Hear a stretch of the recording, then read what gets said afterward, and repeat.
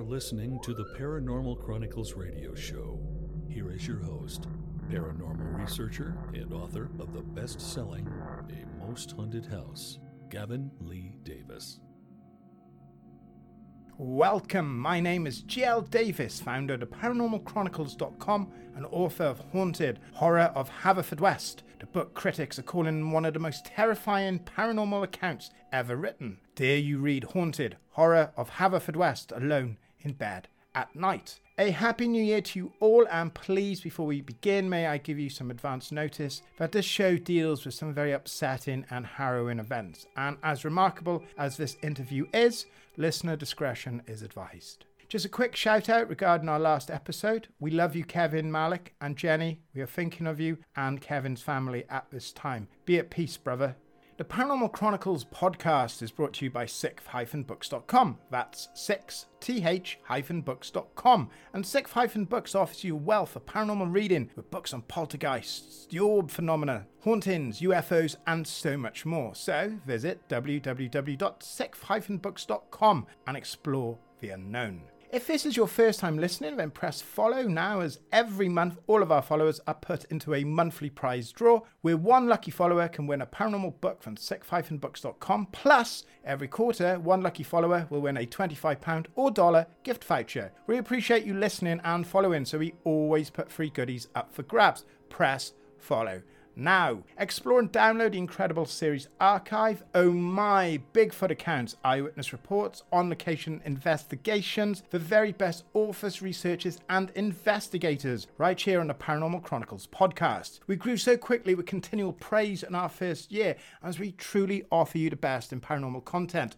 We do this for you. If you have a story, experience or theory to share, then find us and contact us on Instagram and Facebook as The Paranormal Chronicles, tweet at Parachron, or email paranormalchronicles@aol.com. On tonight's show, what happens when a baby dies and how can they communicate with us from the afterlife? The truth inside from www.o-books.com is the true story from Ali Norell. In July 2014, Ali's daughter, Romy, died just 4 months old. As a spirit medium, Ali found her belief system to be challenged in the strongest way possible. Ali received communication from her daughter from the spirit world in a variety of ways, and this eventually helped her process her grief and uncover her own life purpose. This is an interview that deals with paranormal encounters, mediumship, premonitions, loss, heartbreak, grief, love, and this is one woman's determination to keep going, to be strong, to offer hope to every single person on the planet. This is unlike anything you've ever heard before, to the extent that during this interview, I too became overwhelmed with emotion. Ali Norell is an incredible woman. On with the show. So Ali, your book is poignant as it tells the story of the passing the spirit of your baby daughter, Romy, and the experiences you had after her death. However, what is interesting is that you describe yourself as a spiritual medium and ask yourself some pretty fundamental questions in the book. You describe how you lost your belief in all things spiritual and how you came to regain it through the experiences you had with your daughter, which was corroborated by other mediums. Can you explain a bit more about this, please? Yes. So I had read a lot of books in this genre, in sort of the mind, body, spirit genre. In the course of my life, I've always had an interest in the spiritual, the paranormal. It's been a big part of my upbringing, as I write about in The Truth Inside. So something that I was very clear about, aside from wanting to write this book as a memorial, if you like, to Romy, that's something that I promised her I would do. And so I really wanted to fulfill that promise. But the other thing that I was very clear about in my own mind was that with the utmost respect to other books in that genre that I've mentioned, I didn't want to make it a sort of a forceful point of view. I didn't want to be giving the message to people that, hey, everyone, this is what I experienced. So you've all got to literally see the light. Anyone who says the afterlife doesn't exist doesn't know what they're talking about. I wanted to be very open with my views. And I wanted really The Truth Inside to be a description of some of the experiences that I'd had myself that have been real to me. Although I'm very honest about the fact, there could be a number of reasons why those things happened to me. I may have hallucinated. I may have been grief-stricken. I'm not a liar, so I can categorically say I didn't make any of them up, but I accept there could be other explanations other than my daughter was contacting me from the spirit realm. I wanted to be very open. I wanted to invite open discussion. I'm interested in anybody who's had similar experiences, and I'm also interested in people who find it hard to accept this set of circumstances and why, and I'm happy to have that conversation with people. And I think what probably gave me, I want to say an edge, that might not be the right terminology. I have, from a young age, I've always seen and heard things that I realized that the older I got, other people didn't necessarily see and hear. And by that, I mean, it's not like I was the kid in The Sixth Sense. It wasn't that pronounced. But, there were various experiences that as I grew older and started to discuss them maybe with friends or my parents who were always very open, I started to realize, and I read more and more books about it, about the paranormal and the spirit world. And I thought, okay, well, I actually feel like I'm having some of these experiences, and odd coincidences and things would happen to me. And when I started to put them all together, in the earlier part of my life, before I'd even had children, I began to recognize that I had some kind of an ability. And so I think when I wrote the book, it was very important to me to recount those experiences and to be very upfront about the fact that this is an ability that I believe I have, but not to make that, not to bias the experiences that I had after Romy's passing. And I think what possibly gives the book an interesting angle is that not only did I have those experiences myself in my own home, but I then sought out the opinion of a variety of different mediums, one of whom is known to me and is a friend of me and does know me, many others who weren't. And I was getting lots of information, sometimes that, was actually corroborating what had happened to me. Complete strangers describing themselves as spiritual mediums were giving me information about something that had recently happened to me concerning my daughter, my daughter who'd passed, that they couldn't possibly have known. And so that was very interesting to me, the fact that I think, I thought I had this ability, and now somebody else with this ability is telling me something very random that I don't think they could possibly have known. So I thought that was really an extra interesting piece of information to give to readers. When were you first aware of your ability to sense spirit, and how does this manifest in you? So what do you see, hear, sense? Okay, well, I would probably say, we were discussing in another conversation about imaginary friends. I did have an imaginary friend as a child, so I might recount that possibly as my first experience. But I think the one that really sticks in my mind the most, I do write about in The Truth Inside, and that was at the age of about 13 or 14. I saw my grandfather in my bedroom. He died when I was about 4 years old. We were, despite my young age when he passed, we were very close. We had a very close relationship. I adored him, he adored me. And I was going through a tricky time for 14-year-olds in that my dad had got a job promotion and we were just about to move house. So I'd grown up in Kent. I had really close friends there who I'm happy to say are still my best friends. We've stayed in touch all those years. But and my dad's job meant that we had to move up to Bedfordshire. So we'd have to go and I'd have to move house, start a school. I didn't know anyone. It was really upsetting and stressful at that point because I was very happy where I was. And my poor parents, realised that this was upsetting them and they were trying everything. They almost didn't go through with it because they thought it would be so awful for my sister and I to move. And so we were putting a brave face on it. And obviously it all turned out brilliantly. In the end, the move was fine. But at that point, I was very upset and worried about it. And I was 14 and lots of stuff's going on when you're 14. So I described this experience in The Truth Inside, where I literally woke up in the early hours of the morning one morning and I saw this figure at the end of my bed. And it was my grandfather. And he spoke to me. It's hard to describe. It was almost as if it was through an interpreter. I could hear the voice of this woman in my ear, even though I couldn't see her. And it was as if she was translating what he wanted to say to me. So, and I can clearly remember every little nuance of this. And, I'm 46 now. So this is however many years ago.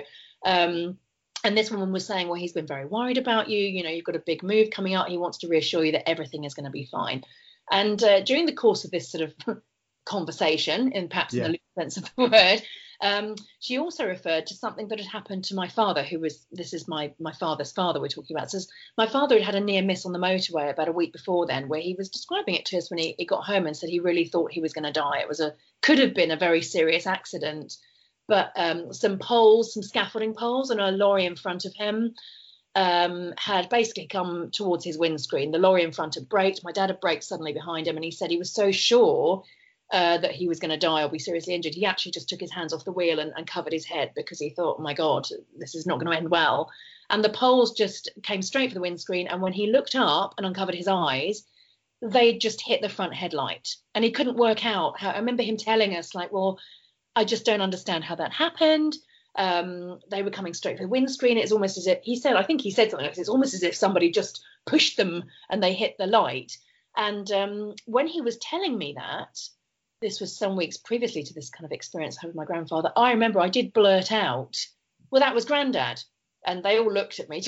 Credit to my parents, nobody said, don't be stupid. They just sort of paused the conversation, looked at me, and then carried on talking. So they were always very open about that kind of thing. And in this sort of dream, this woman's voice was saying to me, oh, incidentally, he's saying it was him who helped your father. And the next morning, I had a vivid recollection of everything that had happened. And to this day, I can pretty much remember word for word what happened, which I don't do with my dreams.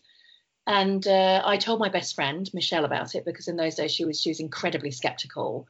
And I described to her what had happened. And she sort of said, oh, maybe you should ask your mum about it. So we sat down and we talked to my mum. Yeah. And my mum was very close to her father-in-law. And it was a family joke that they used to have loads of big heated discussions about whether there was life after death, because my mum had always been a complete skeptic. And my grandfather had apparently said to her, you wait and see, after I'm gone, I'm going to come back to you and you'll know that it's true. And he actually did. She saw him in our house 2 weeks after he'd passed. And from that point forward, she absolutely believed that there was something else where she never had before, because to her, it's like, okay, he said he was going to do this and now he has. So I'm believing it. So we sat down and talked to my mum, and I found myself saying, do you know what's really strange is that the clothes he was wearing seemed so significant, because it just looked like he had his gardening clothes on or something. And I was 4 when he died, so I don't remember that sort of detail about him, to my knowledge. And my mum said, well, what do you mean? What was he wearing? And I described what he was wearing, and she just went very quiet, and she said, that's exactly what he was wearing when I saw him, like, sort of 10 years ago. So, that seemed quite conclusive to me. And that was really the first experience I ever had. And I unusually for me, I saw him clearly. It was as if my dad had just walked into my room. I couldn't see his face, but I saw an absolute figure. I could tell what he was wearing. I knew it was my grandfather. These days, if I choose to connect with that ability, if I work with mediumship at all, I do predominantly I see. I'm clairvoyant. And the way that I see now is that it's almost as if I have a cinema screen on my forehead. So if I close my eyes momentarily, it's like there's a screen in front of my forehead, or behind it, more accurately, and I can often see images on there. And often it plays out a little bit like a film, or sometimes I have a face that comes in very close from either the left or the right side, and I can see the details of their features and so on. I occasionally hear. And I would say that I do sense, and that's the one I tend to mistrust the most, because, it's quite easy to imagine there's somebody standing behind you. Or sometimes a common one, actually, with people who claim not to be psychic or have those abilities in any way, but a lot of people experience this, is I often think I've caught something out of the corner of my eye. And that happened to me on Christmas Day this year, actually, when I was just coming down in the morning. The kids were up, and I came into the living room and put the Christmas tree lights on. And I just stood there for a moment. And as I turned round, I thought I saw something out of the corner of my eye. And in my mind, I think that was Romy, because obviously she's often predominantly in our minds on Christmas Day. That's what it felt like to me. So a large part of, I think, working with mediumship really is trusting your gut and not doing that thing that we all do, which is to sort of try and tell ourselves, don't be silly. No, it wasn't. It couldn't possibly have been. Sometimes it can be, and if we trust it, that's, if it's helping us in some way, I don't see an issue with that. Well, one thing I got to say, obviously the listeners won't be able to appreciate this because they can't see what I'm seeing, and there's something tremendously powerful happening in your environment, because the light show going on in your living room right now, I've never seen light anomalies like this. I'm one of the orb skeptics. I've seen some really good examples of them, but the majority, they seem to be explainable. But what I'm seeing in your environment now is incredible. I'll send you the video later. Okay. So can you describe the first experience that had you convinced that Romy was communicating with you? What was it that changed? Were you like, okay, now there's definitely something happening? Yes, I can remember that very clearly, and I've written about this in The Truth Inside. So it was probably around, let me see, she passed in July. This would have been around November, I think, of that year. And we were living in a different house at that point. We were living in a small village in West Sussex, in the house that she had been born in. All my kids have been born at home, which I'm very fortunate to have done.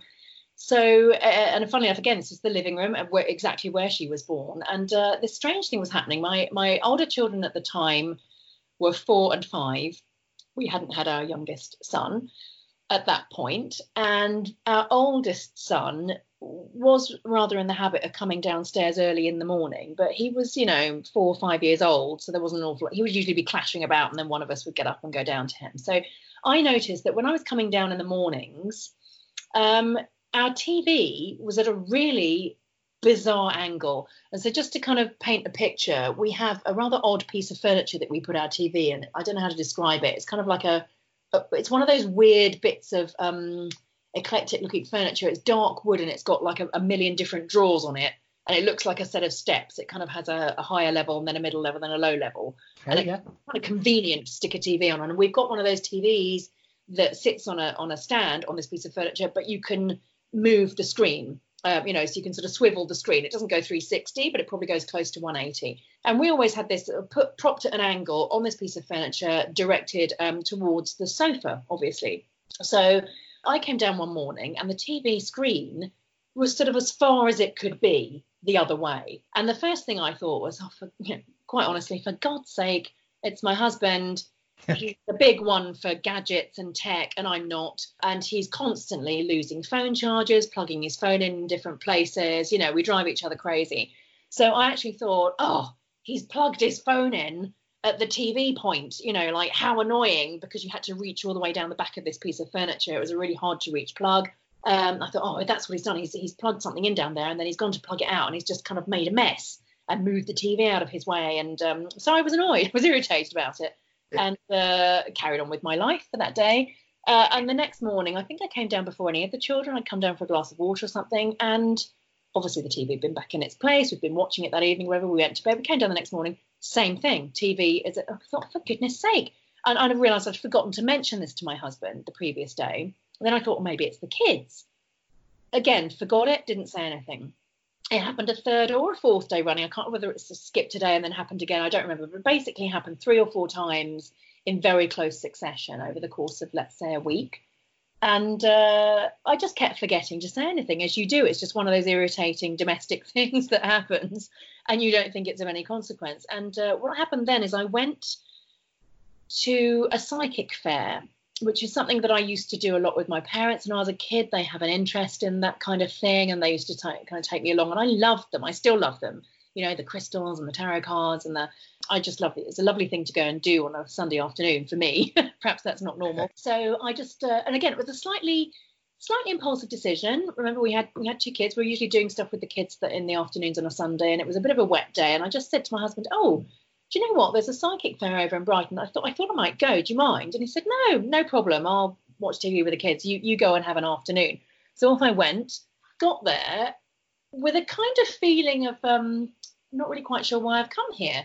So I thought, okay, well, maybe I'll just kind of buy a crystal and go home. So I went in and looked around some stalls. And so obviously then we come to the room where all the psychics and the mediums have their little stalls set up. And I had a wander around them. And unusually for me, because normally when I go to a place like that, I would feel like, I think I'll have a sitting with somebody. But, this was a few months after Romy had died. And quite bizarrely, I didn't really feel any great need to do it. Or maybe, I don't know what it was. I just didn't feel that pull that I usually feel. But even so, I went round, and usually they have a clipboard on the desk with, a list that you can sign up so that if they're doing another sitting, you don't disturb them. Or if they've stepped away, you can just sign your name on the list to say that you'd like to have a sitting at 10, 11 o'clock, whatever. So I was sort of walking around, and most of them were booked up anyway. And I thought, well, fine, I'll just buy my crystal and go. And then my eye was caught by this one particular table. There was nobody sitting at it, and it had the most garish thing I've ever seen in my life on it. It had a plug-in angel lamp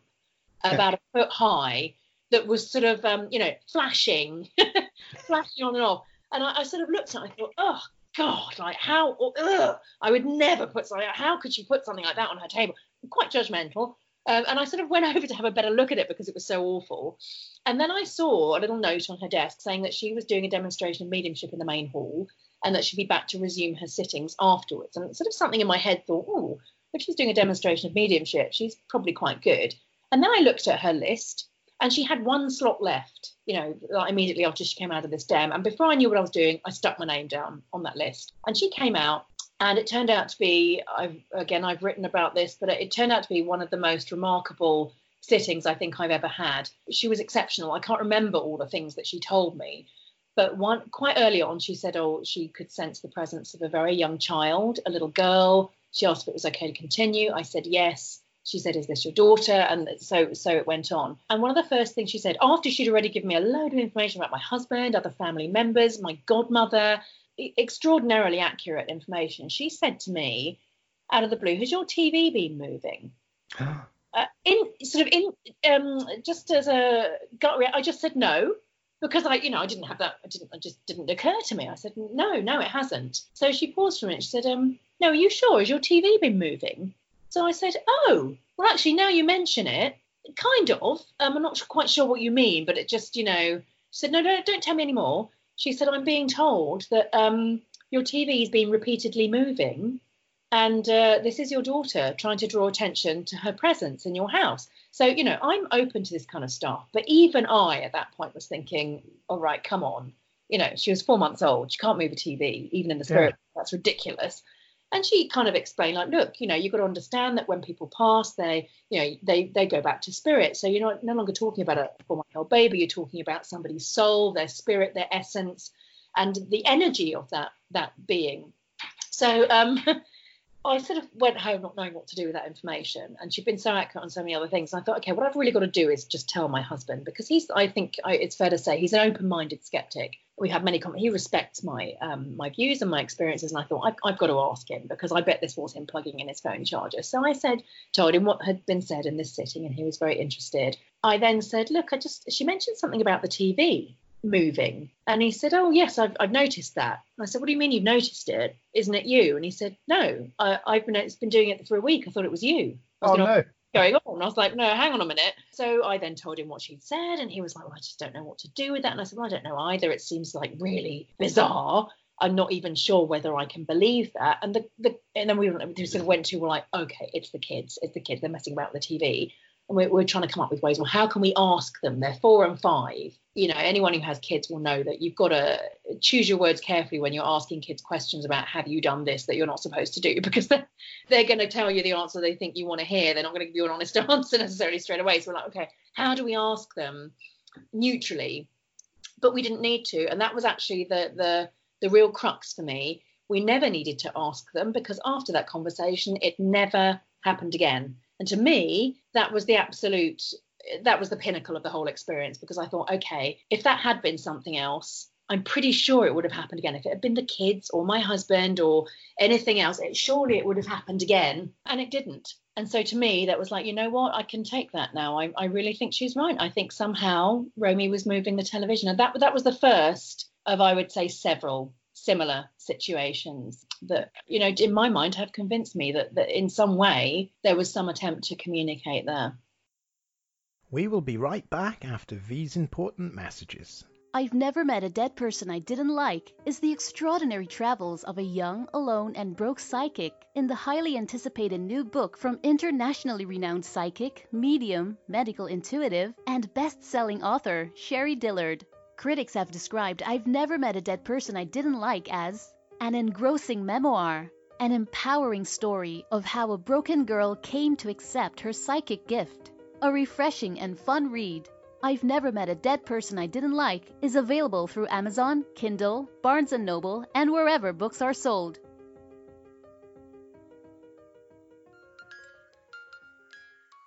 How far would you go to protect the children in your care? Nyla's Babies is the terrifying, chilling book from Jack Simonson, in which a young nanny battles an ancient demon for the souls of the twin babies in her care. Critics have heralded Nyla's Babies as an impressive and vivid imagined story, compelling and devilishly spooky. Shocking and haunting, Nyla's Babies is available on Amazon, Kindle, or wherever books are sold. Visit cosmicegg-books.com for more on Nyla's Babies. Sixth Books will take you to other worlds, haunt you, open your mind, and push you far beyond the veil of the unknown. Sixth Books is a leading publisher of books on the body, mind, and spirit, the paranormal, consciousness, ancient wisdom, and the afterlife. Explore today, learn today, open your mind today, read today. Visit sixth-books.com today. The world as you know it is about to change.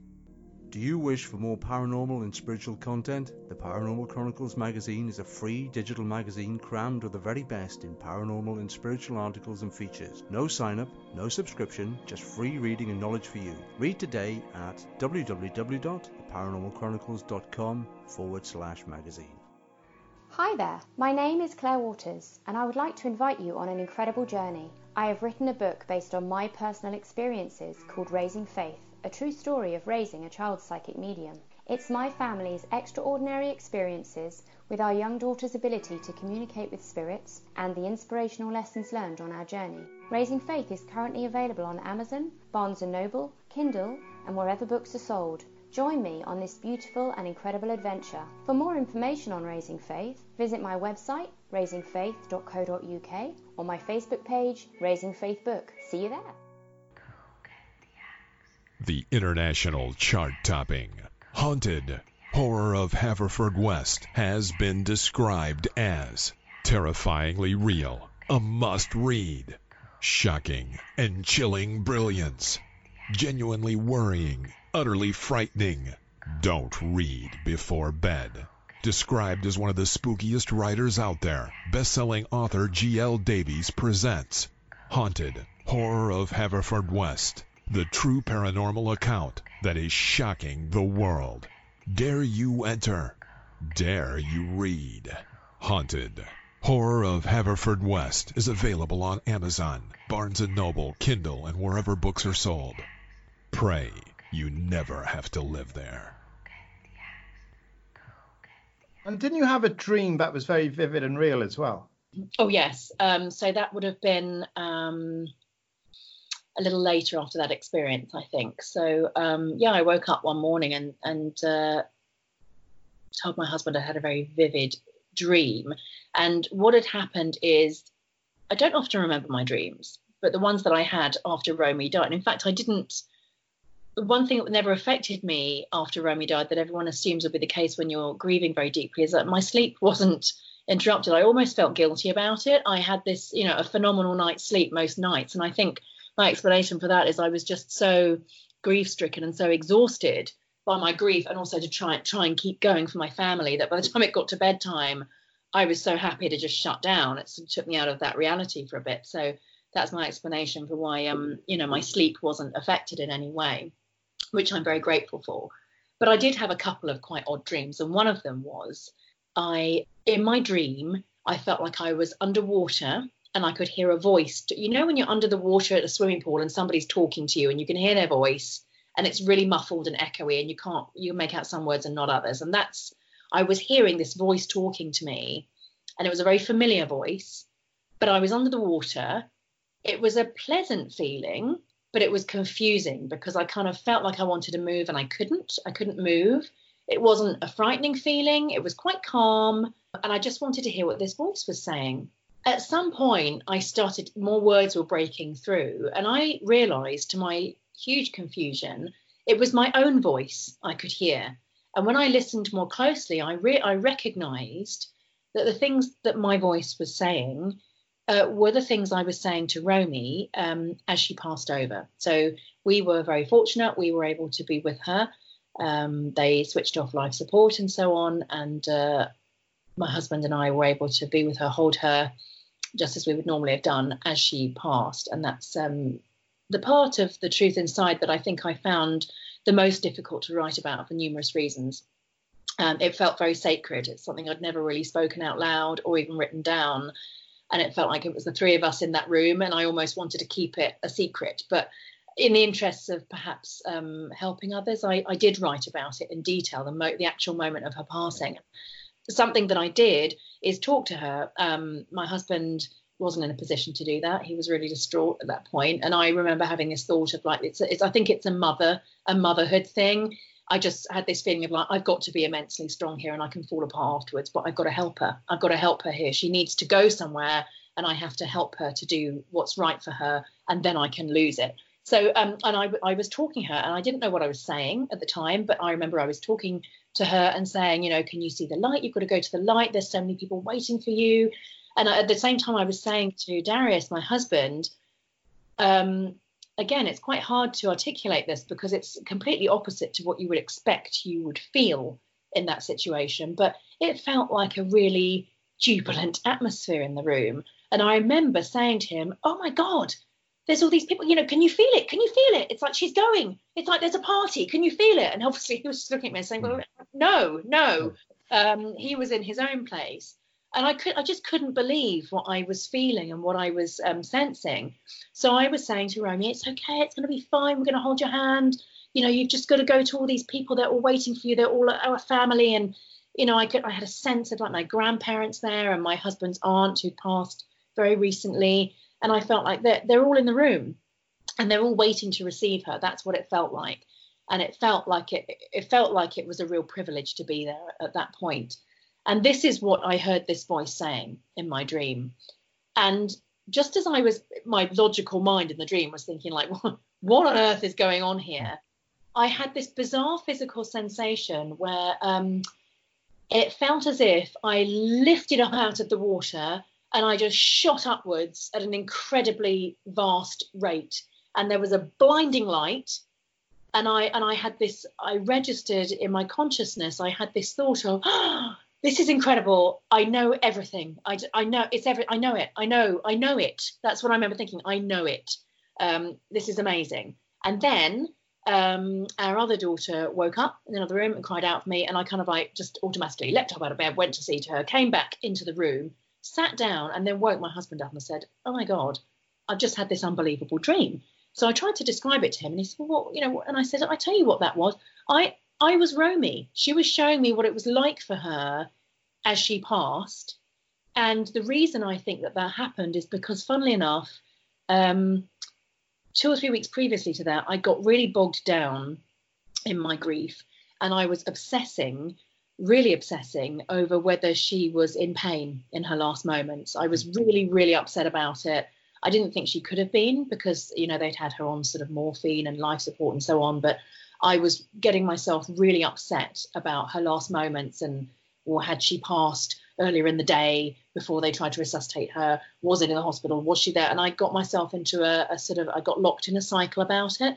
And I'm absolutely convinced that I was somehow given that experience in a dream by the spirit world, or whoever you want to attribute it to reassure me that the moment of her passing was as jubilant as I had felt it to be when I was in that room. And it feels like a really huge privilege to have been a party to that. It's heartbreaking, but it's not just the loss, it's how you've described it. And I think that would give a lot of people a lot of hope. I hope so. I really hope so. And I hope that you're feeling, you know, that feeling was real. Poor Romy, you know, she didn't get the chance to live on this plane, and that she gets this amazing adventure, this amazing experience. Yeah. So yeah, that's the first on this podcast. I've had people make me laugh. I've had people make me angry, but I've never actually had anyone make me cry. So thank you very much. Thank you for that. Thank you. You're amazing. So you then start to find that these experiences were being repeatedly told you by a succession of mediums. Yes, I did. It is what it says, really. I mean, I started to seek them out a little. I think it's important to note, obviously, I repeat again, I've grown up with these experiences and these ideas, but I'm not somebody who just sucked it up as a given. I have a naturally skeptical part of my mind. I always, even to this day, if I have an experience I think might be something, the first thing I do is question it. Well, hang on, could it be this? Could it be that? Is it me? Am I tired? Is this, because I don't want to lie to myself. It sounds a ridiculous thing to say, but I don't want to tell myself lies. I I want to experience my life to the full, no matter what's happened to me, and I don't want to pull the wool over my own eyes, if you like. So when I sought these mediums out, I did want corroboration of what I was experiencing. And of course, I wanted what everybody wants. I wanted to hear from my daughter and my loved ones in the spirit world. And that didn't always happen. But one of the most extraordinary situations in which it did, again, I have written about in The Truth Inside, I went to a local spiritualist church. And for anyone who hasn't had an experience of a spiritualist church, they are not quite like a conventional church. They're often in a small environment that feels a bit like a church hall to me, ironically. There's a congregation of people. You sit on chairs or sometimes on pews. There's a little table at the front that usually has some kind of spiritual icon on it. But I think the main difference is there's an absence of reference to God or Jesus or Christ, but it does not mean that that's not revered, respected. I think the idea is that you're focusing less on a named icon and more on the feelings of love and healing and light. There's a lot of talk about love and light and healing. You send healing thoughts out to people in the world who may need them, for example. So that's kind of the main difference. And then the other obvious difference is that instead of a vicar or a priest standing up and giving a sermon, you have a medium who gives a dem, as they call it in hipster spiritualist circles, a demonstration of mediumship, where they will connect with the spirit world, do their thing, and give messages to people in the audience from their loved ones in spirit. And so I developed, it kind of became quite comforting to me. I would go to my local spiritualist church on a Saturday. I'm not going to say which one it was because some quite comical things happened. It's quite an eclectic people, as is often the case in a lot of these places. And there's some funny things happen. That's a whole other book, I think. So anyway, I went there about a couple of weeks after Romy died. And I have to say, the lady who was giving a demonstration that night, it wasn't that she wasn't good. I just wasn't in the right headspace. I got there. I was surprised at how upset I felt. I didn't really connect with her style of working, let's just say. And I kind of halfway through, I was thinking, please don't come to me. Please don't come to me. And then it sort of that moved into like, I just want to get out of here. I don't want to be here. And I sat it out and I got home and I burst into tears and I said to my husband, that's it. I'm never going back to one of those places again. And my husband's very kind of tolerant, helpful. It's probably why we're still married, and didn't really say very much and just kind of, soothed me and smoothed it over. And that was that. And a couple of weeks later, on a Saturday night, I just blurted out to him, oh, do you mind if I pop over to the spiritualist church tonight? Asking because obviously it meant he had to stay at home with the kids. His rather droll answer was, oh, do you mean the one that you're never going to set foot in ever again? So I said, yes, that one. And he said, no, of course, if that's what you want to do, you go. So I drove off on my own in the car. And that was a silly qualification. I think it wasn't a tractor. I drove on my own off to the spiritualist church. And in the car on the way there, again, I found myself thinking, I don't know why I'm going here. I did say I wasn't going back here again. I didn't have a particularly good experience last time. I didn't feel like it was a place I was supposed to be in. Why am I now in the car driving there? This is ridiculous. And I talked out loud. When Romy was alive, I often had her and the kids in the back of the car in car seats. And often I'd drop the other two off and it was just me and her. And I had this habit of just talking to her. It's probably quite evident now. I quite like talking. I do a lot of it. And I've talked incessantly to all my children to the point they're probably all really sick of it. So I used to talk to Romy a lot. And so there I am in the car on my own on the way to the spiritualist church. And I was just talking out loud to her. And I said, Romy, I know that you're okay. In my heart, I know you're okay. But that's on a spiritual level. And I'm your mummy and I'm still really miss you. And I know this is silly, but I just need to hear it from you. I just need to hear it from you once that you're okay. That's all I need. And then I know it's going to feel a bit easier. And that was that. I got there, I parked, I went in, it was really packed. And the lady doing a demonstration that night was a real contrast to the lady the previous time. She was incredibly lively. She was explaining the way she worked. And I remember that she said, look, I don't have a very conventional way of doing this. I literally just pick a person and fire out information at them. So you've got to be really quick to catch it. If you need to ask me questions afterwards, come and find me at the end of the service. So I was thinking, oh, crikey, this, she's a bit of a firecracker.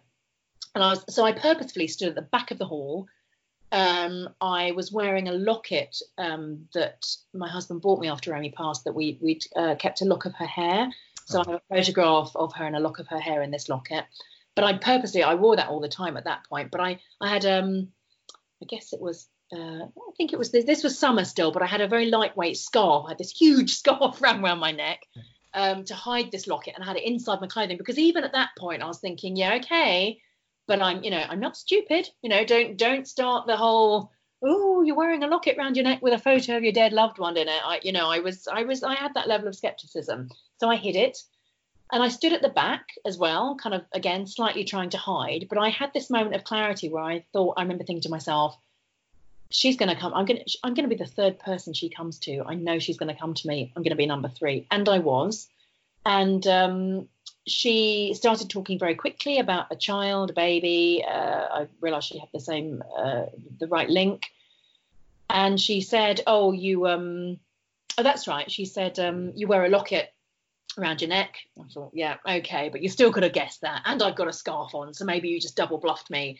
But then she said, there's a lock of her hair in it, and I'm being told that you hold this locket in a particular way and you talk to it a lot, which, was slightly random and a bit embarrassing, but I did do that. And she was actually even showing me the way that I used to sort of fiddle with this locket, which was really extraordinary. Anyway, she fired off at another couple of things that were, pretty impressive. But, I was thinking, okay, great, this is why I came, as I've got the connection. And then she said, okay, I'm going to move on, but I'm being told that I have to tell you something really, really important. And it's really important I get the words precisely right. So I thought, okay, I was expecting her to deliver this sort of eulogy and give me a whole load of information about, amazing stuff. And she said, actually, it's only 2 words, but I'm being told it's really important that I say these precise 2 words. And the words are, I'm okay.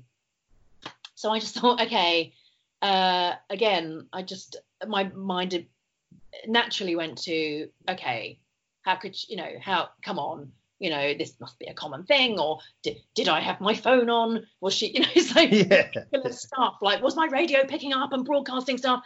Really, but, it's one of those things I really can't find. If anyone has a potential explanation, I'm very open to listening to it.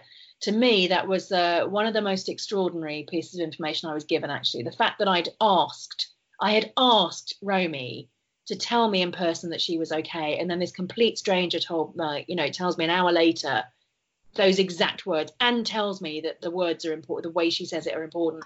I find that extraordinary. I really do. I can't rub that one out. Very little to suggest that there was a work in place. It was cold reading or something you could learn on Facebook or social media or something of that nature. You have kind of touched upon this, right? And there's going to be a lot of people out there. That was a wonderful experience you shared with us. And how can you explain this communication, seeing as she's only a baby when she died? Now, we did talk earlier about the TV and stuff. Yeah. But surely people would argue that she couldn't speak in life. This is a great opportunity to explain how it works. Of course. Well, the first thing I'd say is, obviously I don't know how it works any better than the biggest skeptic in the world. I'm not party to any special knowledge. Even if you say that I have abilities as a medium, I would still argue, yes, I know, but that's just what I think. Yeah. I can prove it. Proof is a dangerous word in this walk of life, because proof and evidence are very hard to provide when you're talking about something that you can't see.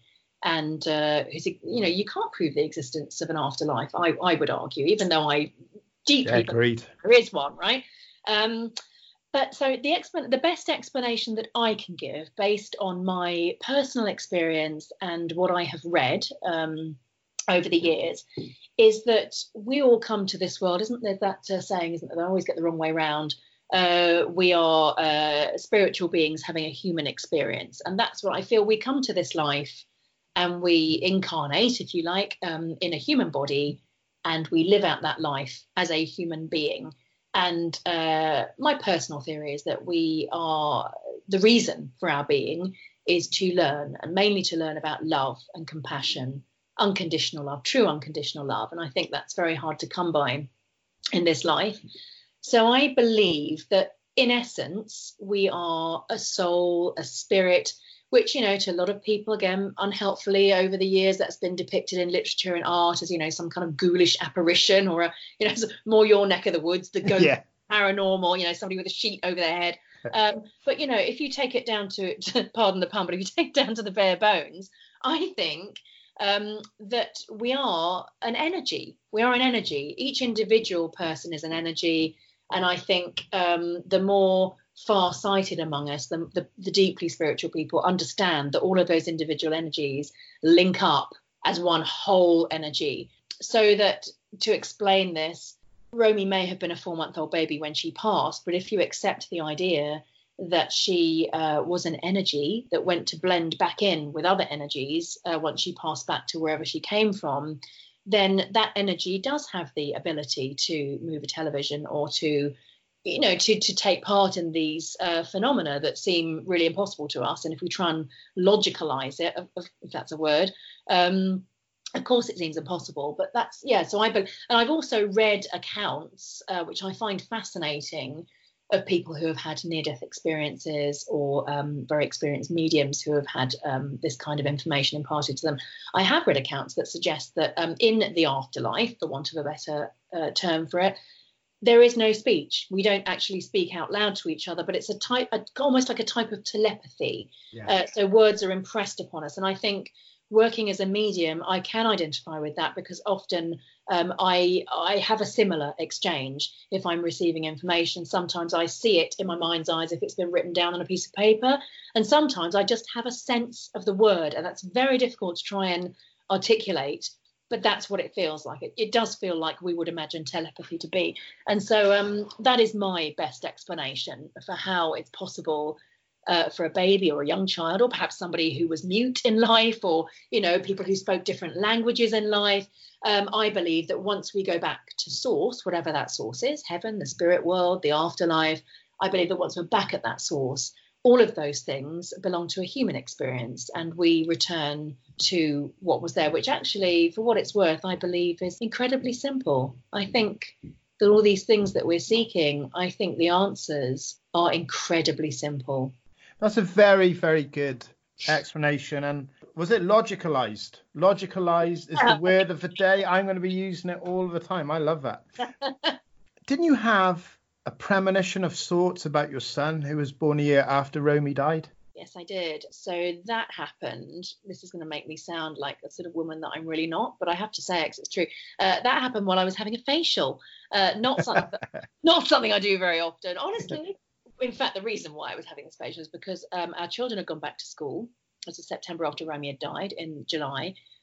And I suppose my husband very sensibly sort of gathered that, I didn't have the kids around to distract me. I wasn't able to work at that point. I was kind of kicking around at home. And quite frankly, I'd been crying a lot. And I did feel a bit wrecked. And he said, look, why don't you go down to this nice place in town and have a facial and just sort of have some time to yourself and relax and do something, just sort of distract myself, but in a nice way. And so that's what I did. And it's quite interesting because I quite like facials and massages and so on. And I think that if you like that type of thing, when you have a good therapist working on you, your mind can go to that place. Well, they describe them alpha and beta brainwaves, don't they? Where your sort of alpha brain wave function switches off.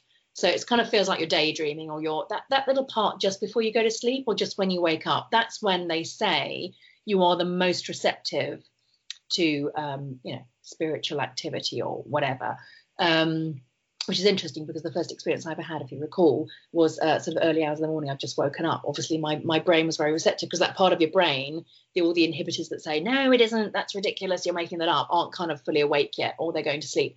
So there I was in this sort of quite soporific state, having this facial. There was lovely music playing in the background.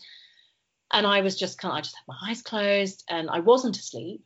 And I had this image in my mind's eye where I see things when I work mediumistically. And what I saw was a hill in front of me with the greenest grass I think I've ever seen. It just looked amazing. It was like the type of vivid photograph that you want to step into. Which when I was, as an aside, when the publisher were speaking to me about the cover design for The Truth Inside, I was very fortunate in that they listened to my input, because I know that generally as an author, unless you're Stephen King or J.K. Rowling, you don't get zip about your cover design. Yeah. But they were kind enough to listen to my input, and I was very strong on the idea that I wanted it to be vivid, because my idea about the afterlife, if one indeed exists, is that everything there is so vivid. It's indescribable. And so I had this hill in front of me with this incredibly vivid green grass, and at the top of this hill there was a tree which I could see in sort of silhouette, and under the tree I could see a small child, a babe, a child the age Romy would have been had she been alive, so sort of like just about walking. Next to her was this woman who I had seen before when I'd worked as a medium and also as a healer. I'm not sure whether I should try and describe her, because it's rather outlandish. I've never worked out. Some people may say she's a spirit guide. I don't know. As I'm talking now, I can see her very vividly in my mind's eye. She's very hard to describe. She's a woman of colour. I can't place her in a time period, but I always see her wearing white clothing, but she's sort of swathed in it. It's very unusual. I have actually tried to do research on the internet, and I feel like she's a midwife, or she would be a midwife in an African country. That's my sense about her, but I've never been able to place her. But I've seen her, in inverted commas, several times when I'm working with healing or as a medium. And this is the lady that I saw standing under this tree. She was holding in her arms a baby. So I was thinking I knew this little child next to her was Romy. And I saw her, and a few days after that, I found out I was carrying our son. So it was a kind of a premonition, if you like.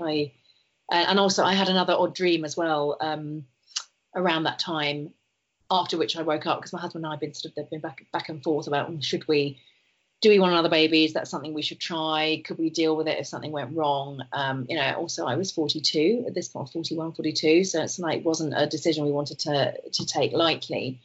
And my husband had sort of been erring on the side of, look, I know this is something that's really important to you, but I'm not really sure I want to go there. I don't think I could cope with it.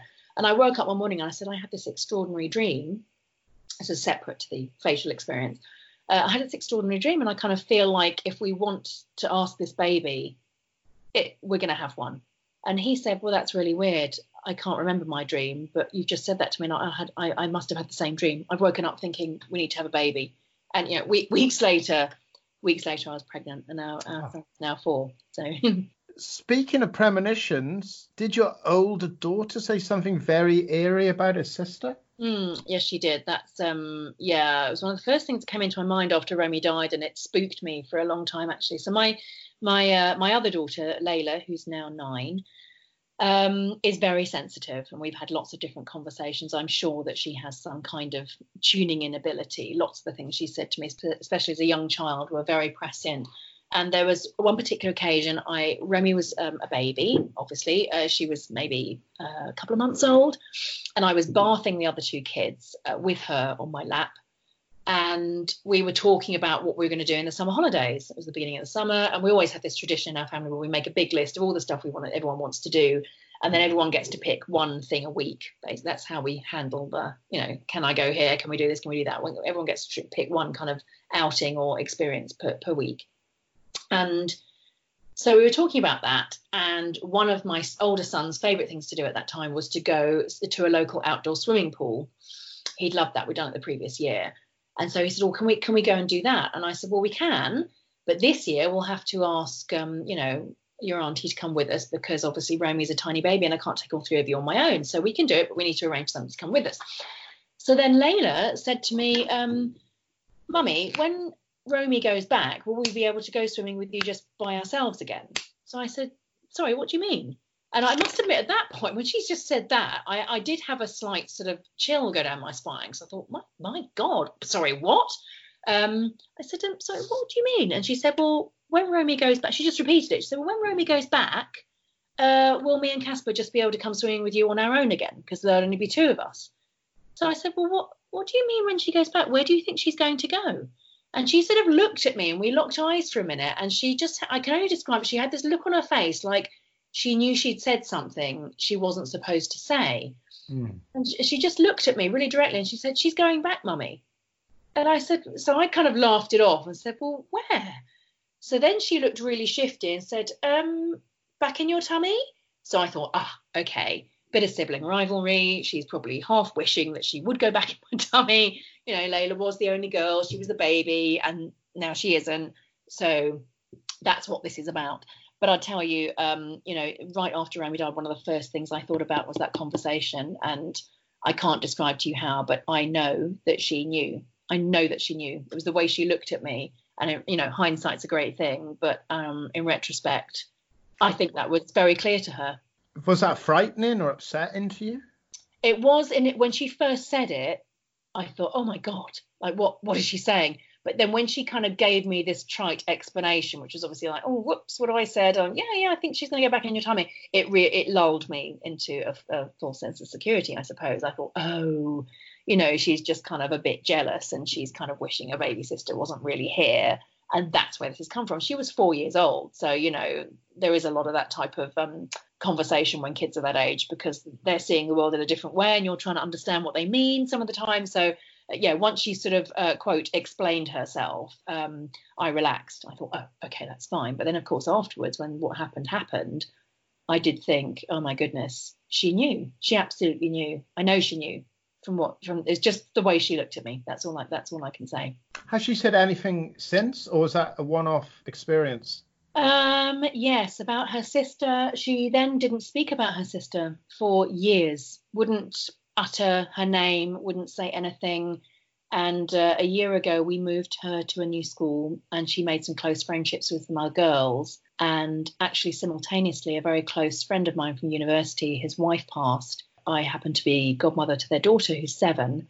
And so my friend's daughter and Layla developed this extraordinary relationship. They'd really never really met each other over the years. We'd met up a few times, but they hadn't really made an impression on each other. And they are extraordinarily close. It's very odd.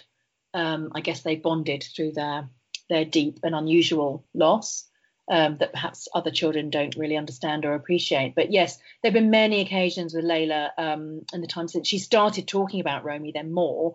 And then the other really odd thing that happened is our youngest son started nursery school. And, Romy's a fairly unusual name, right? Well, I thought it was when I picked it. He starts nursery school. There are 2 kids called Romy in his class, which is I find that quite weird. I find that really weird. Because I'd never heard of the name before. I had to write it down how you were saying it because I've not heard that. I've heard of Romi. Yes, yes. Well, the addendum to the thing about the Romies at nursery school is that actually what I do write about it in The Truth Inside, actually. When I was pregnant with Romy, I wanted her name to be Romany. I have a fascination with Romany gypsies. I love reading about their culture. I have had a lifelong love affair with tarot cards. So I just loved this name. And I hadn't really heard it. And, you try and look it up. You don't get many descriptions of it. But I just thought, no, that is a name. And I want to call her that name. And my husband wasn't overly keen on Romany. And I said, but if it's Romany, we'd just shorten it to Romy. And he said, well, Romy I like. So we went with Romy. And one of the Romies at my son's nursery school, I got chatting to his mother, and she knows our story. And, we were saying how extraordinary it was that her daughter's also called Romy. And she's 5, so she's a year younger than the age Romy would be coming up to. And she said, well, actually, her real name is Romany, but we just call her Romy for short. I just thought, oh, my God, that's really quite odd to me. If she'd been called, I don't know, Anne or Lucy or something less odd, but a name like that, I find that situation quite strange. But I could, I think I've written about a couple of other incidents with Layla in The Truth Inside. There have been a few. She's very sensitive. So how did The Truth Inside come to be published? What made you decide was it just a cathartic experience where I'm going to write it, or was it, I can help people with this? Yeah, straight cathartic is what I get asked a lot. And honestly, that was the smallest part of it. The biggest part was that I promised Romy. We were in ICU all night. I guess I knew what was coming, really. I was in denial about it, but I knew. And I remember I talked to her a lot.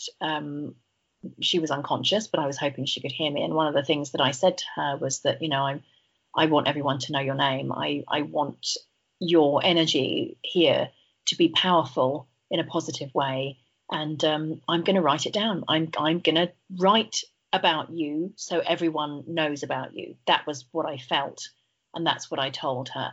So that was the main driver for me. I was compelled to write this book because I'd made one of my children a promise, and I really don't like to Welsh on a promise to anyone, particularly not to my kids. And I started out actually writing a blog, which is still in the public domain, but I don't really write for that blog anymore. It was the blog was called Remembering Romy, and that was cathartic. That's what started me on that helped me with my grief. I wrote about the day-to-day experiences I had. Sometimes it was a way for me to, in a very British and polite way, sort of vent some of my frustrations about being a newly bereaved parent, some of the things that people were saying or doing that perhaps weren't helpful, just kind of gently let them know. And to let some people around me know what was going on with me, because I became a bit of a recluse directly afterwards. I didn't really want to see anyone or do anything. I was just struggling to get through my life, really. So the blog was cathartic. The book, I can only say that I knew I was going to write it, and I'm quite a determined person. And if I set my mind to something and I believe in it that much, nothing can stop me from doing it. I have quite a strong energy in that way. But I do feel like there were a series of sort of little nudges that pushed me into getting it written. The first one of which was that I was reading something online one night and about writing or writing a book. I don't know. You know what happens? You go online and then you click one thread and another thread, and before you know it, you're reading about how to grow turnips or something bizarre. It was a bit like that, except I stayed in context and I was trying to write. I was trying to read about writing. And I ended up reading some very bizarre strand. And somebody mentioned the Hay House Writers' Workshop. And I thought, what's that? I knew Hay House were a big publisher who published lots of spiritual titles. So I sort of clicked on the link and it said, Hay House are big spiritual publishers. And once a year they run a writer's workshop. You pay to attend this workshop. And then everyone who's attended has the opportunity to submit a manuscript or a proposal for a book, and they pick a winner and that book gets published. And so I thought, but they're American. That's all going to be in America, isn't it? I can't get to America and go to a writer's workshop. So I did some more clicking, and then I was like, no, they're in the UK as well. They have these writers' workshops in the UK. Did some more clicking, and wouldn't you know it, I think it was a Wednesday or a Thursday. Let's say it was the middle of the week. Clicked on it. The Hay House Writers' Workshop for that year was that weekend in London. And so my husband is amazing like this. I phoned him at work and said, and bearing in mind, our son was at this point about a year old. I was still breastfeeding, so I wasn't really going out much. I'd never left him for a whole day. So I phoned my husband at work and I said, can I go to this writer's workshop in London at the weekend? And he said, okay. And I said, yeah, but it's a couple £100. And he said, that's all right. We'll find it. I think you should go. And he said, well, just out of interest, why do you think you should go? And I said, I don't know. I don't have an expert. I just feel like I need to go. And he said, well, that's good. Go. So that was that conversation. And so I went. And I sat there. 5 minutes in, there was a big talk from Michelle Pilley, who's the director of Hay House in the UK.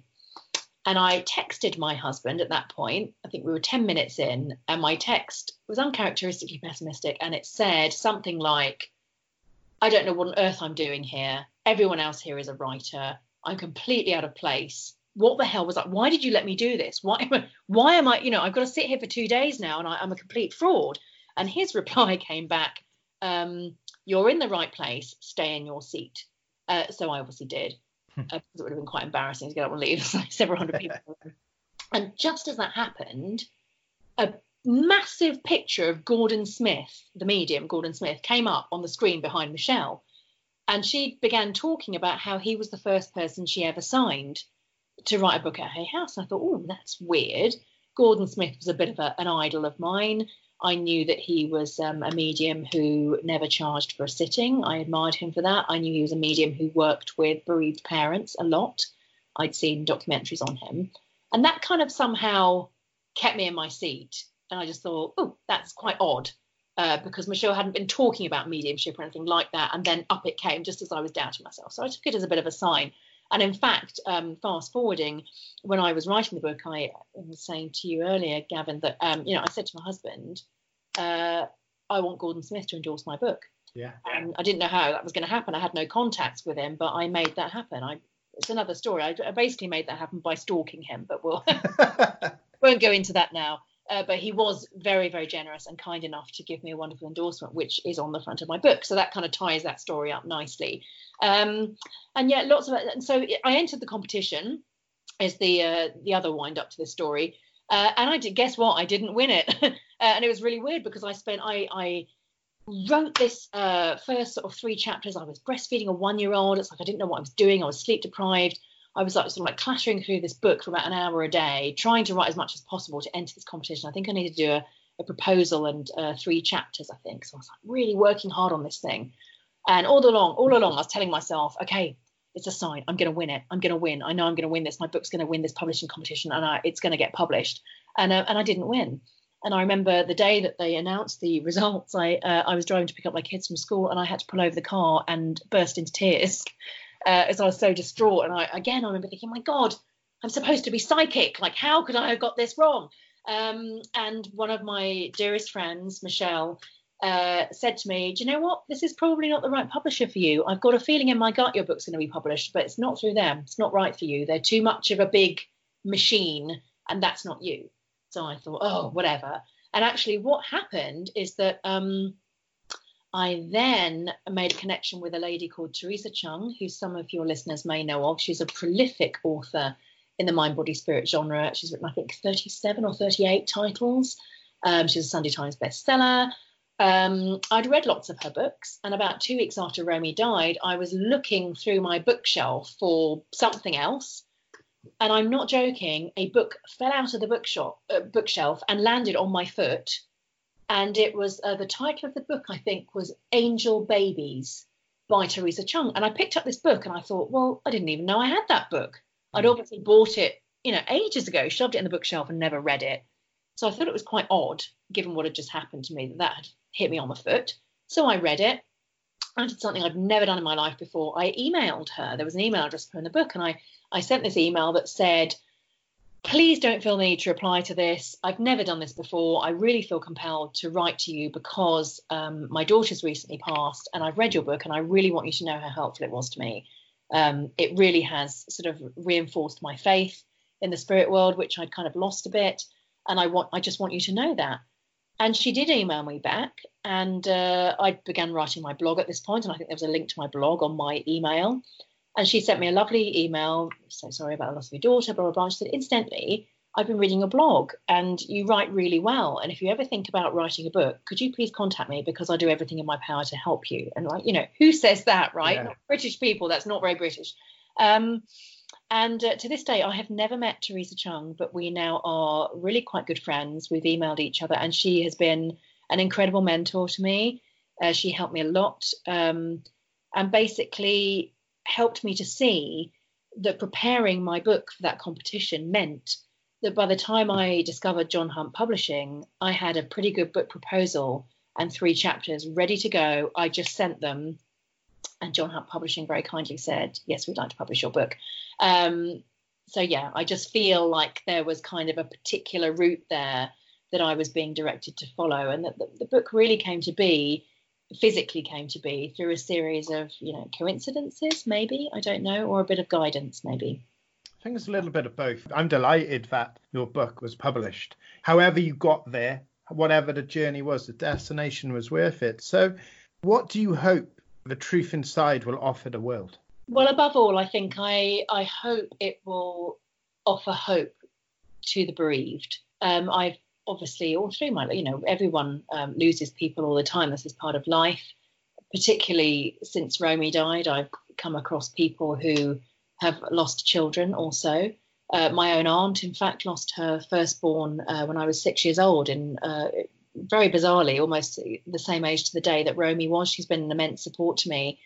And I've met people in various stages of grief and bereavement, online, offline, in person. And some of them, it's heartbreaking to me how much some of these people still suffer years and years later. It's like they become entrenched in their grief and they cannot step out of it. And I really hope that this book will offer a message that it is possible to step out of your grief. I carry it with me all the time, don't get me wrong, but look at me, listen to me. I'm sitting here. I am, I think, a pretty positive, optimistic person. I've retained that as part of myself, and I have a belief in living my life to the full, even though I've buried one of my children. And, you know, I could very easily have become the person whose life was never the same again and who fell apart because their child died. And I don't believe in that. That's what I want to say. I don't believe in that. And I really hope that this book will offer perhaps people who feel skeptical or unsure, I hope it will offer them a suggestion that there might be something more, just really for people to perhaps feel comfortable in opening their minds. I don't want to convince anybody. That doesn't work. Just saying, look, this happened to me, so therefore you've got to believe it, is not going to work for anyone. But yeah, I think that's it. I think offering people a perspective and perhaps some hope if they're in a dark place, because I've certainly been in that place. And you know, you wouldn't want to hope it. You wouldn't want anyone to be in that place either. From a personal point of view, the truth inside, it can help anyone who has lost someone, whether it's a child or just someone in their life. You don't have to be a paranormal enthusiast or a spiritual enthusiast. It is about your journey and how you've coped. Anyone who tuned into the show, they're probably thinking, oh gosh, this is going to be a tough show. This is going to be a hard show to listen to, right? But your abundance of energy, your positivity, your love of life, your ability to strive, to push, to want, to need, you kept living. Yeah. And you kept living for your children and for the memory of Romy. Yeah. And that is the message I've taken from this book. Whether you have lost someone or not, the book is important. The truth inside is important, because we were talking before we began the interview. Life is just alone. Everything in it is not ours to keep. Your pets, your loved ones, your friends, your colleagues, it is not ours to keep. It goes. It ends up leaving us, okay? Absolutely. And this book is important for anybody. We were talking again earlier that nothing can prepare you. It doesn't matter how much you value and appreciate anything. It can't really prepare you. But this book, whether you've lost someone, whether you've got someone who's ill at home, someone who's dying, or you're just worried about your family, this book can just give you the hope that, do you know what? Maybe everything is okay. Maybe this part of our life is just a transition into a bigger, better existence. Yes. Without the constraints of a human body, without the constraints of mental health and physical issues and letdowns and emotional distress. We go to somewhere better. And this is the first time, I know you're talking about Teresa Chung, but this is the first time I've heard of such an example. I've never thought about it. I've talked about animal spirits. I've talked about Bigfoot. I've talked about all these different things. But it never dawned to me. It's like when I read this book, when I read The Truth Inside, it's like, oh my gosh, why haven't I thought about this before? So how has writing The Truth Inside, the wonderful book that is The Truth Inside, how has that helped you personally? We'll cover off the first cliche and say that it was cathartic. It was cathartic in some ways, but I think I got over the cathartic bit by writing the blog, if that's the right turn of phrase, really. It wasn't that. I think it succeeded for me where all else failed, is what I want to say, because I'm not knocking counselling. I've had lots of counselling at various different points in my life. I've suffered from depression. I still live with depression, particularly given what's happened. You know, it doesn't appear that way, but you know, it happens. And so I'm very alive to that. And I think I had I had so much counselling. I think I had counselling fatigue after Romy died. And you know, people don't know. Even experienced counsellors sometimes don't know how to handle the death of a child. And my problem with that counselling, and it was my problem, was that I could not go to that counselling without feeling compulsion to say to the counsellor, well, do you have children? Has one of them died? I couldn't, and this is not like me normally. Normally, I'm completely open to discussing an issue with somebody who may not have an experience of it because they bring a perspective to it that might be helpful, but I just couldn't get past that block. Perhaps I wasn't ready at that point, or I wasn't in the right frame of mind. I don't know. So I turned to writing, because it's something that has always been very comfortable for me. I love to do it. I don't care what I write. I could write the phone book or something. I love the process of writing. I like what it helps me to achieve mentally and emotionally. And I think so it succeeded where all else failed. And it gave me great hope. And it also gave me purpose outside of my children. After Romy died, you know, that my one remaining purpose in life was really my kids. But it did sometimes feel like I was dragging myself through each day just to try and exist for them and not be a shoddy mother.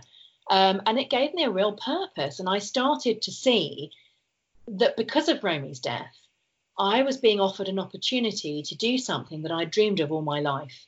And that switched something on in me, and I started to think, right, hang on a minute, you know, it's a cliche, but worse things have happened to people. You know, people are alive right now in war zones. Their children are being blown to pieces. They've lost more than one child. You know, they've been in unimaginable situations. I can't even go there in my head. So I was like, hang on, yes, I've lost my child, but I'm sitting here and I have an opportunity to do something that has been a lifelong dream. How privileged is that? So that it kind of put me into a really positive mindset, which is my natural setting. But I had obviously lost that in the months after her death. So, and I think the fact that a series of events that I've just described led me to that book being offered a publishing contract with relative ease, you know, because the other thing happens, you write a book and you think, oh my God, you know, now I have to get it published. That's really difficult. Everyone says how difficult that is.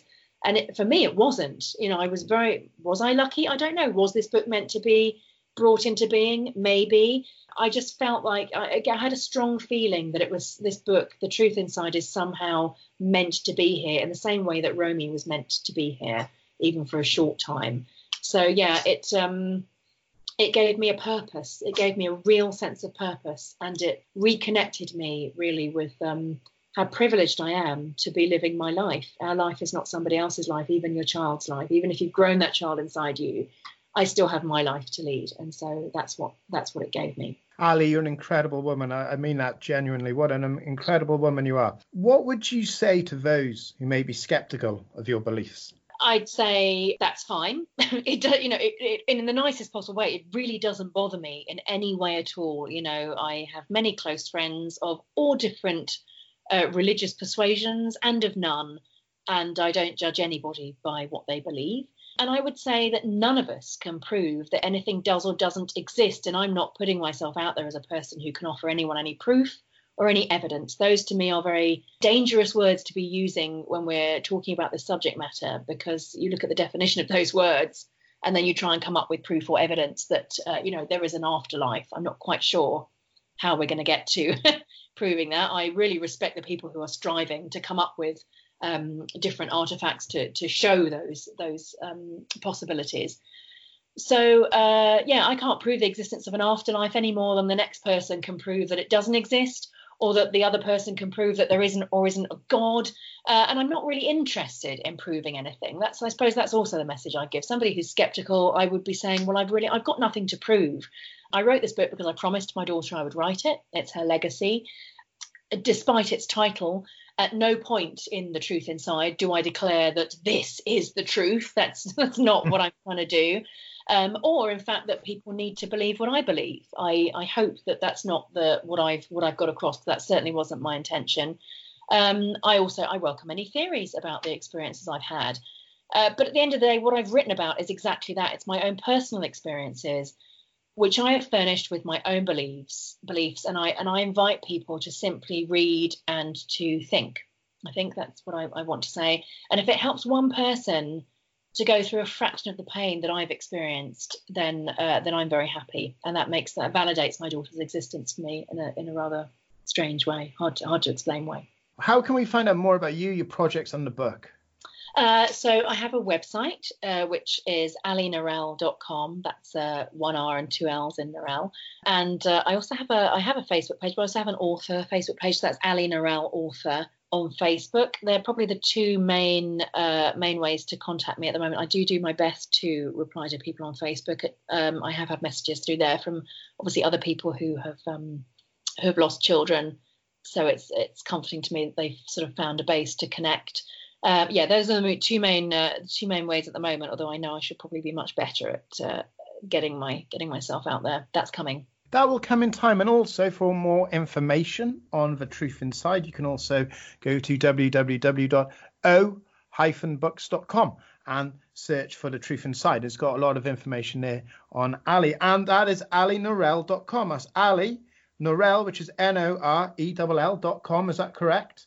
Yes. I spelt it the other way around. So just to confirm, it's alinorel.com, ALINORELL.com. Get in touch with Ali. You've heard her speak for over an hour. What an engaging, positive, energetic woman she is.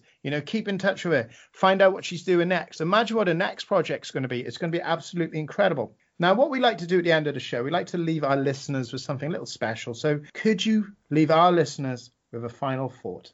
Yes, my final thought would be simply make it count. That's what has got me through a lot, actually. Make it count. You know, remember, this is your life. It's not your loved one's life. However painful it is continuing to exist without them. If I believe what I've written about, which is we're here to learn, then learn as much as you can. Make it count, because it can only enrich your life. An incredible message. Thank you, Ali. Everyone, that's Ali Norell, the author of The Truth Inside. You can find out more information at alinorell.com. Ali, thank you. What an incredible woman. What an incredible start to the new year. Getting to interview you. Thank you so much for your precious time. Thank you. There we go. That was amazing. There we have it. What a heartbreaking interview. Ali's experience really put my life into perspective. Did this offer you hope, or did it just open up a rabbit hole? What do you think? Ali Norell's energy and passion is so infectious. Despite everything she's gone through, she's dedicated her and Romy's life pursuing a productive and loving life. She is a kind, brave, strong and positive mum, wife, and a fantastic author. She's a beacon of love and light for all of those that are lost in the abyss of grief and despair. Read The Truth Inside today from wherever books are sold, or visit www.o-books.com and get your copy. If you know of someone struggling with grief and loss, then maybe get them a copy too. It really helps so much. I think we're going to be hearing a lot more from Ali Norell. This may have been her first interview, but it certainly won't be her last. For more on Ali and The Truth Inside, visit www.alinorell.com. That's ALINORELL.com. Say hello to her. If you are looking to write to explore your dream of becoming an author, then visit John Hunt Publishing accepts unsolicited manuscripts and has 13 imprints covering everything from spirituality, history, politics, paganism, the paranormal, horror, science fiction, to all manner of non-fiction books. So make your writing dream a reality today and visit johnhuntpublishing.com. If you want more free paranormal content, then read the Paranormal Chronicles free digital magazine. The free digital magazine is jam-packed with articles on all things paranormal. So read yours right now at www.theparanormalchronicles.com/magazine. It's free, no sign up, no nonsense, just free reading for you at www.theparanormalchronicles.com/magazine. Remember to follow this podcast series for your chance to win a free paranormal book every month, an Amazon gift voucher every quarter in our followers giveaway, and also so you never miss an episode. Explore our archive, download, listen, tell your friends and explore all our great content, if you dare. Let me leave you with this. Grief, loss and depression affect so many of us on a daily basis. I know this. I suffer with suicidal depression every day, but please know your life is important. There are people out there that care. There are people at the end of a phone, an email, a text message. There are amazing people that can give you support and they will listen. You are never alone. Your life matters and you are important.